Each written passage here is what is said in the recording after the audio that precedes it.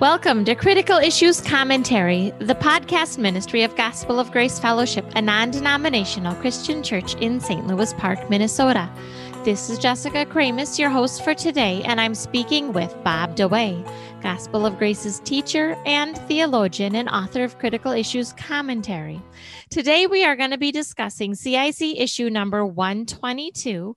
You can find that at the website cicministry.org, and the title is The Gospel as the True Armor of God, Deliverance from Demons as Transfer of Dominion.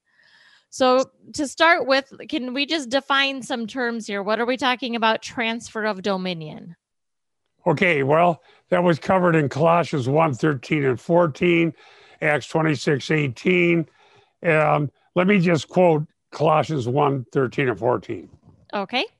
For he delivered us from the domain of darkness and transferred us into the kingdom of his beloved Son, in whom we have redemption, the forgiveness of sins.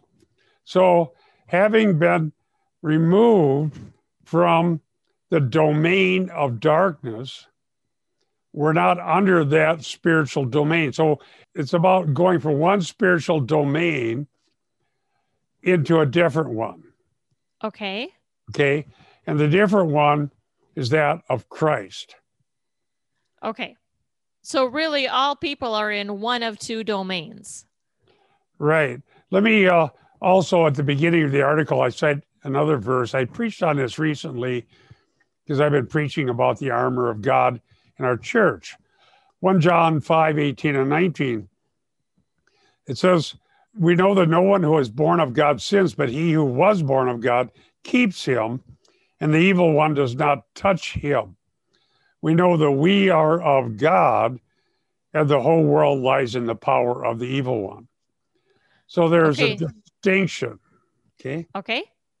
There's those of us who are of God and those who are in the power of the evil one. Only two possibilities. Yeah, we either of God or we lie in the power of the evil one. Now, the way that we go from being under the evil one, which the whole world is in its sinful rebellion, to being under Christ is through believing the gospel, being born of God, and we call that conversion. Right. And so this happens at one time at conversion, and there's no going back. Right. Other than the Judases of the world.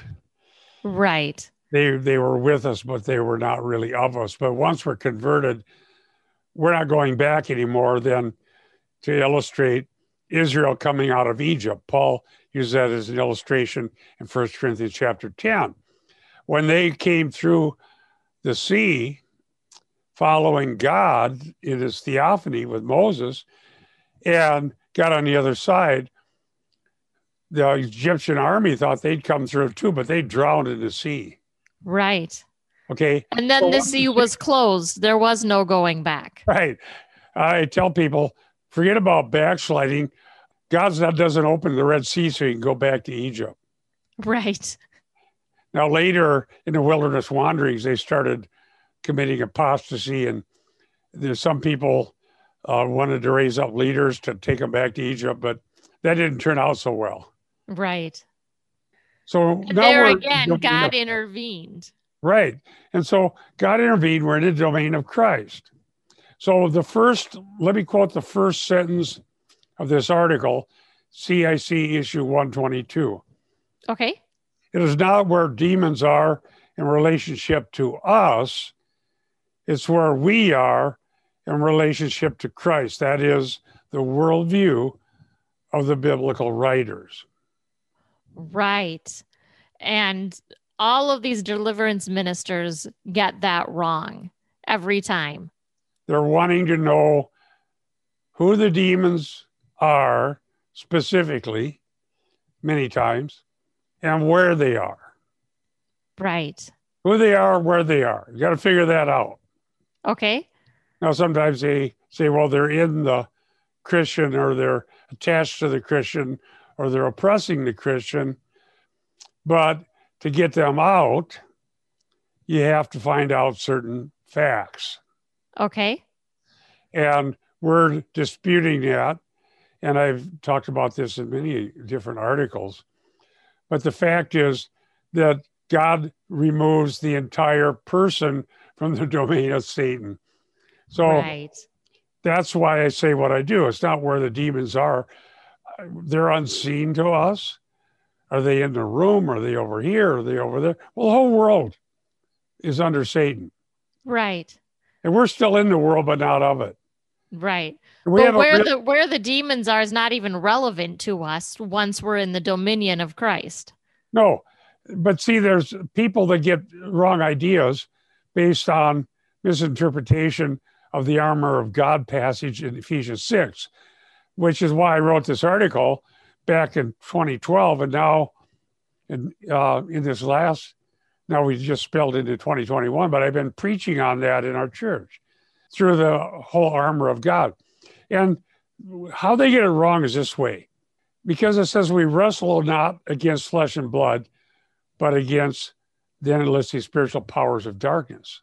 Okay. Okay. So the wrestle metaphor causes people sometimes to misunderstand it and think, well, if we're going to wrestle with a demon, we better know where the demon is and what his name is and what gave him access so that we can figure out how to get him out. Okay. Is that what Paul's talking about when he says wrestle with? In fact, the list of these hierarchy tells us that there is a domain of Satan and it does have various beings in it. Okay. And they are trying to attack Christians. That's absolutely true. Right. But we want to know what the attack is about and what it means to stand firm even when attacked. Okay. So that's what this article is about. And now that years later, I'm preaching through that and really digging into the Greek, I look back and I can say I feel good about what I wrote back in 2012. The research was well done back then. The real issue, just to get us focused. Okay. The real issue is stand. In the longer section, Ephesians 6, the word stand, the Greek is histemi, and then once it's used with a prefix intensive, it is to stand firm, to stand. And that's mentioned several times. And just before the pieces of armor are laid out, Paul uses stand in an imperative in the Greek. Okay. Stand. That's what Paul's saying. Maybe let's read that. Okay, go ahead. Because it's what I have handy. I'm reading from the New King James Version. It's okay. Typically, we would use the NASB. So here we are, Ephesians 6, starting at verse 10. Finally, my brethren, be strong in the Lord and in the power of his might. Put on the whole armor of God, that you may be able to stand against the wiles of the devil. For we do not wrestle against flesh and blood, but against principalities, against powers, against the rulers of the darkness of this age, against spiritual hosts of wickedness in the heavenly places. Therefore, take up the whole armor of God, that you may be able to withstand in the evil day, and having done all, to stand. Right. Yeah, withstand is really that same word in the Greek again. Okay. It's used 4 times. And then, so the armor of God then is a list of things that I prove in this article are all gospel truths. All right? Right. So stand, stand, stand. Now, Christians have read this, and some teachers have read this and assume that because he lists these spiritual hosts in the heavenlies, that we got to figure out what they are, where they are, who they are, so we can do this battle. Right. And they take Paul's analogy to places he's not taking it. Okay. And they actually become very much like the pagans, unwittingly so. I don't think they intend to become pagans. God knows the heart, but they end up becoming like the pagans. Okay. And Clinton Arnold's done some good work about this, but there's a problem with this book that I'm citing in this article because he misses some things that kind of opens the door to these false teachers. Okay. What he gets right is his understanding of what can be known about the religious environment of the ancient Near East, where Ephesus and Colossae were. Okay. So that's why these things are talked about in Ephesians and Colossians, and also in Acts as Paul went through that part of the world. They had many deities. Artemis was a key one in Ephesus.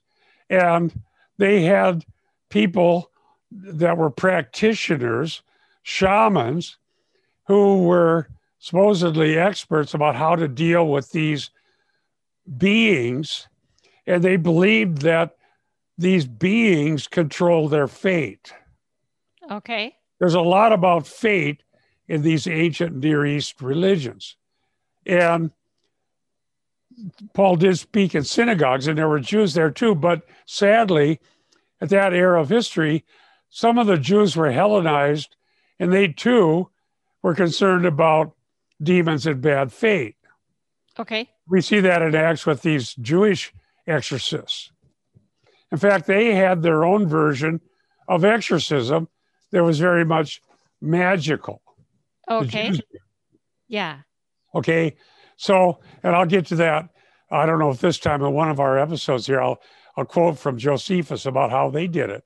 So both the Jews and the pagans were concerned about the gods and the demigods and these spiritual beings, and they were worried about bad fate. Okay. And they believed that their well-being was dependent on somehow placating or dealing with the gods. Okay. Now, because there was this world of the spirits and then the humans, and they didn't have, as far as the pagans are concerned, the word of God to clearly teach them the truth. And the Jews had delved into some of the pagan things in some cases, and so then they were in trouble too. There developed a class of people who made a lot of money mediating between the two things, between the realm of the spirits and the people. Okay. And we call these shamans. Right. Now, to this very day, now we're making this podcast and video in 2021. These shamans exist all over the world. Yes, they sure do. Yeah, and all of the religions have them. And these people are supposedly, you can call them gurus or witch doctors.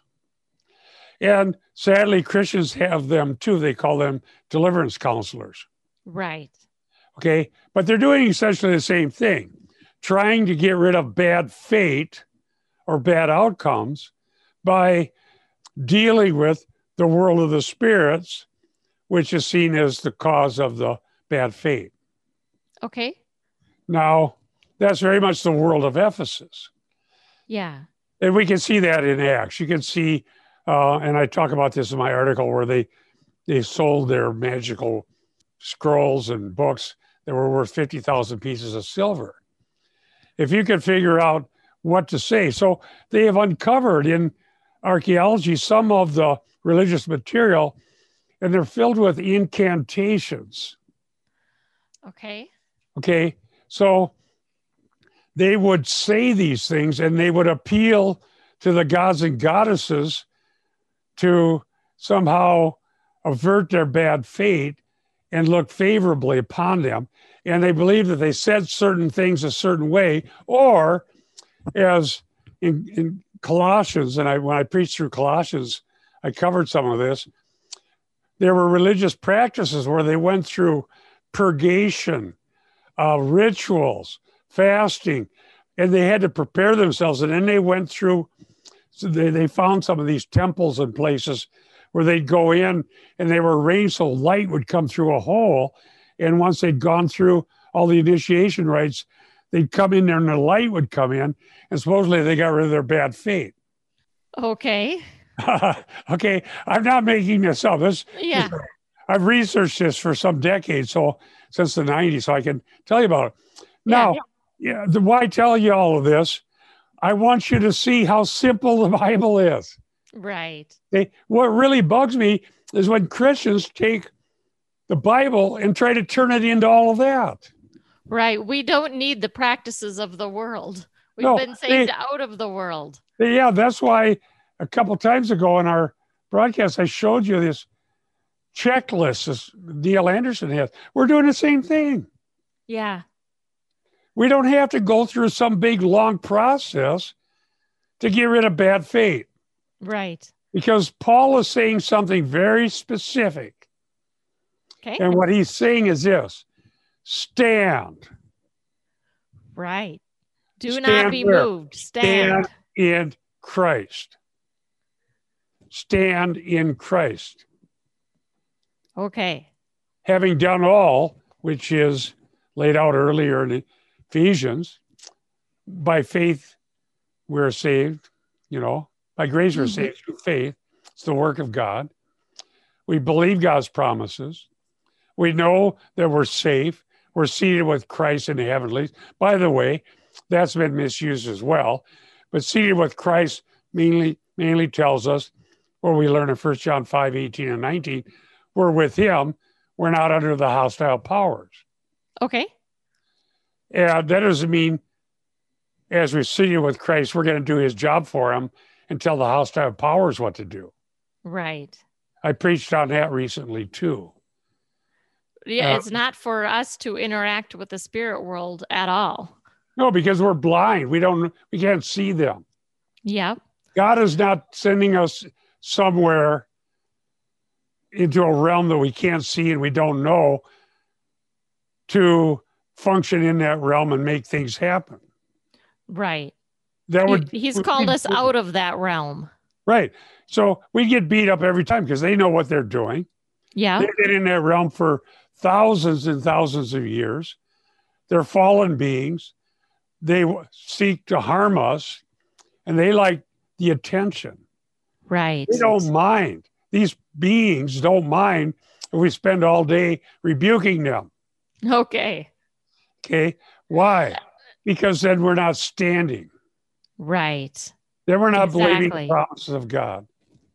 So I'm looking here. I have the New American Standard Bible, and I'm looking at the armor of God here. So maybe this would be a good time to just read through that, okay? Okay. Jessica read the part coming up to it. So starting with verse 14, Ephesians 6, stand firm, therefore, having girded your loins with truth, and having put on the breastplate of righteousness. Now, we have a series of sermons, ggf.church. Just look for Ephesians and go to chapter 6, and you'll have the series that I preached on the armor of God. Okay. In fact, this next Sunday, I'm preaching on the last part of that armor of God. So by the time anybody hears this, it'll be on our website. Okay? Okay. So Paul is citing and alluding to a lot of Old Testament material, as the New American Standard makes clear. So you have the truth, righteousness, the readiness of the gospel of peace, okay? Shield of faith, which you use, the sword of the Spirit, which is the word of God, the helmet of salvation, again, an allusion to Isaiah, sword of the Spirit, which is the word of God. So there's your pieces of armor. None of those things, okay, none of them require secret knowledge about the world of the spirits. Right. Okay. Now, as far as the wrestling metaphor, when I was preaching on that, I did a bunch of research and read some scholars that uncovered material from the Roman Empire at that time, which Ephesus was a part of. The whole point of wrestling was to stand and not let your opponent knock you off your feet. Okay. Right. The way you lost was when you got knocked off your feet. Okay. Okay, so stand is very vivid. It's in the imperative. Stand firm. And so as you stand, if you think of these things, truth, the gospel, faith, the word of God, salvation, righteousness, These are all things that are true because of what God has done for us, that we have in Christ. Yeah. Standing, as I preached recently, doesn't mean going out and taking territory in some kind of geographical sense. Right. It doesn't mean going on a prayer march around the city, as some have done, Mm-hmm. and calling down the spirits over the city or rebuking them or claiming the city for God, because how God takes territory, the whole world is his. But Yeah. right now, he allows during this era the world to stay under the domain of Satan. Okay. And during the tribulation, it'll be even worse. Right. Okay. But how we take territory, and that's not the right word, is by preaching the gospel. And when people believe it, they're removed from the domain of Satan altogether. Right. And it doesn't matter where geographically they are on the planet. Okay. Yeah. They could be in Iceland, they could be in Brazil, they could be in China, they could be in Israel, they could be in America, they could be anywhere. Okay. Because the word of God through the gospel will save those who believe, whoever they are and wherever they are. Okay. Right. Once saved, they're transferred from the domain of Satan to Christ. They're still living in the same world as everybody else. Right. And it doesn't matter if that's China or Russia or the United States or Canada or where it is. Right. So you can march around all you want. You're not going to change the fact that the world's the world. Right. And that is so erroneous. And I remember when these prayer walks were happening back in the 70s. Some of our readers have told me they're still going on. Well, there was just the big Jericho March in Washington, D.C. like 2 weeks ago. Okay. So it's just a lack of understanding of the kingdom of God. Jesus said his kingdom is not of this world. Yeah. Okay. The sword of the Spirit isn't a literal sword that you take and defeat some other nation's army and force them to become Christian whether they want to or not. The sword of the Spirit is the word of God. Yes. It's defined for us in Ephesians. Mm-hmm. So if we take these things for what they are, gospel truths, then this article is written to point that out. The gospel is the armor of God. Yeah. And all of these things that we have, righteousness, salvation, faith, truth, the sword of the Spirit, the word of God, and so forth, it's all things that are true because of the gospel. Amen. And there are things that will help us stand. Oh, yeah. Believe the promises of God, participate in the means of grace by faith, trust Christ, and really, the sword of the Spirit is the word of God. It does two things. Besides the part of gospel preaching, which is the only way territory is taken, and that territory is actually people transferred out of the realm of Satan. Right. Okay, the geographical globe is all kind of in the same state. Yes. Some are better than others. Frankly, yeah, some nations have way better situation than others. Some are very oppressive and abusive and really, really pagan and wicked, and some are not as bad, but none of them are the kingdom of God. Right. And Christianity has penetrated any place that Satan has ever influenced, which is the whole world. So you can be saved if you come to Christ. And that's why I think it's important. And you and I had discussed this quite a while ago. I was asking you, okay, what's the difference between domain and territory? And I think we should actually address that right now because it really cleared up in my mind. Territory kind of implies a geographical location. It's not about territory. It's about domain. Which kingdom are we in? And it's not an earthly kingdom. It's a spiritual one. Well, see, people are confused, and there's a reason why. Church history is littered with false teaching about this. Yes. The holy wars of the Middle Ages were about territory. Right. And it was assumed that you could create Christendom. People are still teaching that. Yeah. I need to write a book to refute that idea. But Christendom is part of history, but it's not the Great Commission. Okay. Christendom is assuming you can create this geopolitical, religious situation that has boundaries, and people within that are Christian in the sense that they're part of Christendom. Right. So you baptize your babies, you catechize them, and you try to get your people in leadership in the civil government, and we're going to have Christendom. Basically, the whole post-millennial package. Right. But I will argue vehemently that that is not biblical, not taught by Christ and his apostles, and not known in the Bible.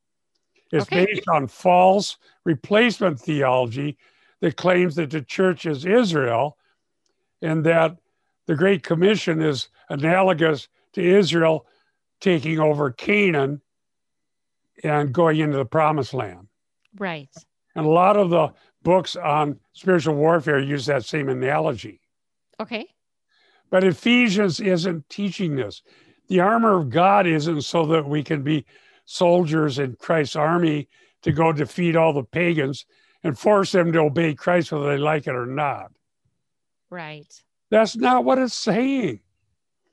Dear ones, do you really believe that anybody will become righteousness or have the righteousness of Christ and will be saved, will have the helmet of salvation, and will know the truth, and will have faith and the shield of faith? Well, all these things are going to be true for people because they were conquered by Christians and forced to join a church whether they wanted to or not. No. How could you believe it doesn't that? work that way. No, it can't. It's not even feasible. And that's why we're so against infant baptism, because it gives the false idea that Christianity is spread through natural generation rather than supernatural regeneration. Right. The old man is still dead, even if you sprinkle water on him. Ephesians 2. You were dead. Yeah.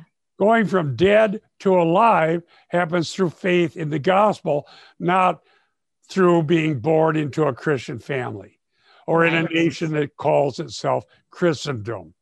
There was a 100-year war. Then there was a 30-year war, all of trying to establish Christian nations of one sort or another under different version of Christian. And a lot of the people directing the war weren't really born of God themselves. Yeah. So please listen. This is essential. Get the idea of Christendom right out of your head. Okay. It's not biblical. Right. Nowhere did Paul say, when he got called before leaders, I've come to turn Ephesus into part of Christendom. No, he sure didn't. No, he testified about Christ and the gospel.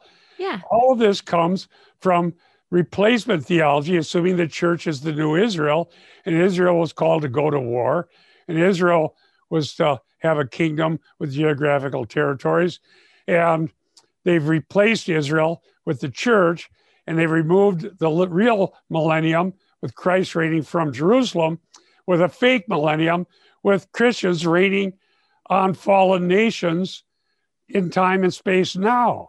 Right. I'm telling you, and dear, it just detracts from the gospel.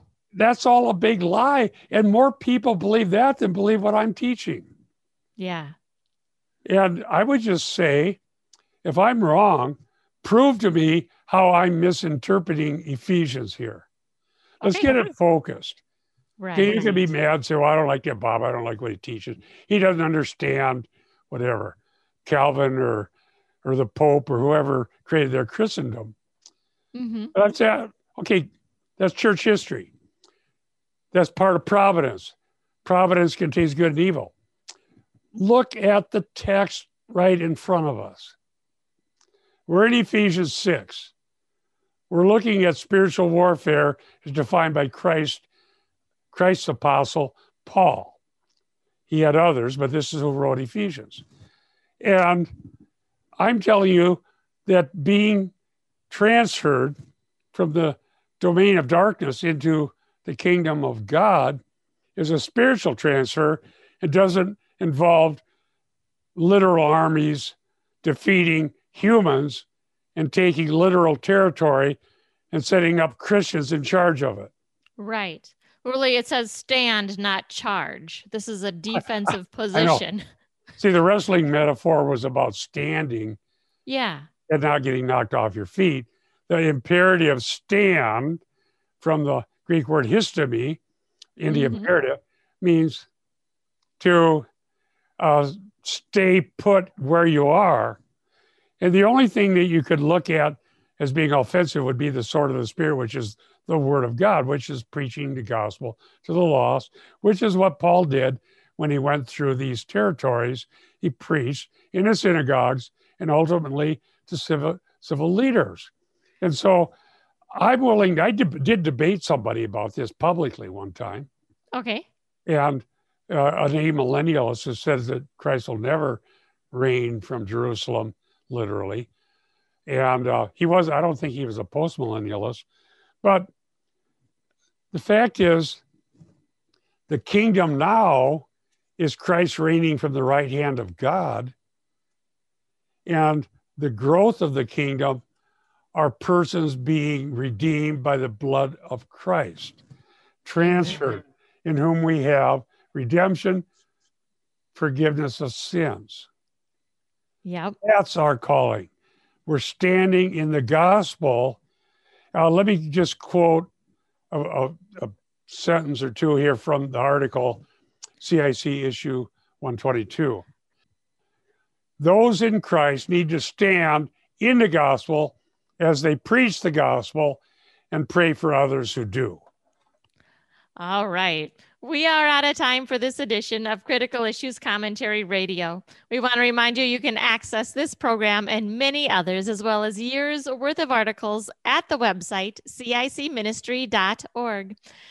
And we also want to remind you to stand firm in one spirit with one mind and strive together for the faith of the gospel. For Critical Issues Commentary, this is Jessica Kramus. Bob DeWay. And we'll see you next week.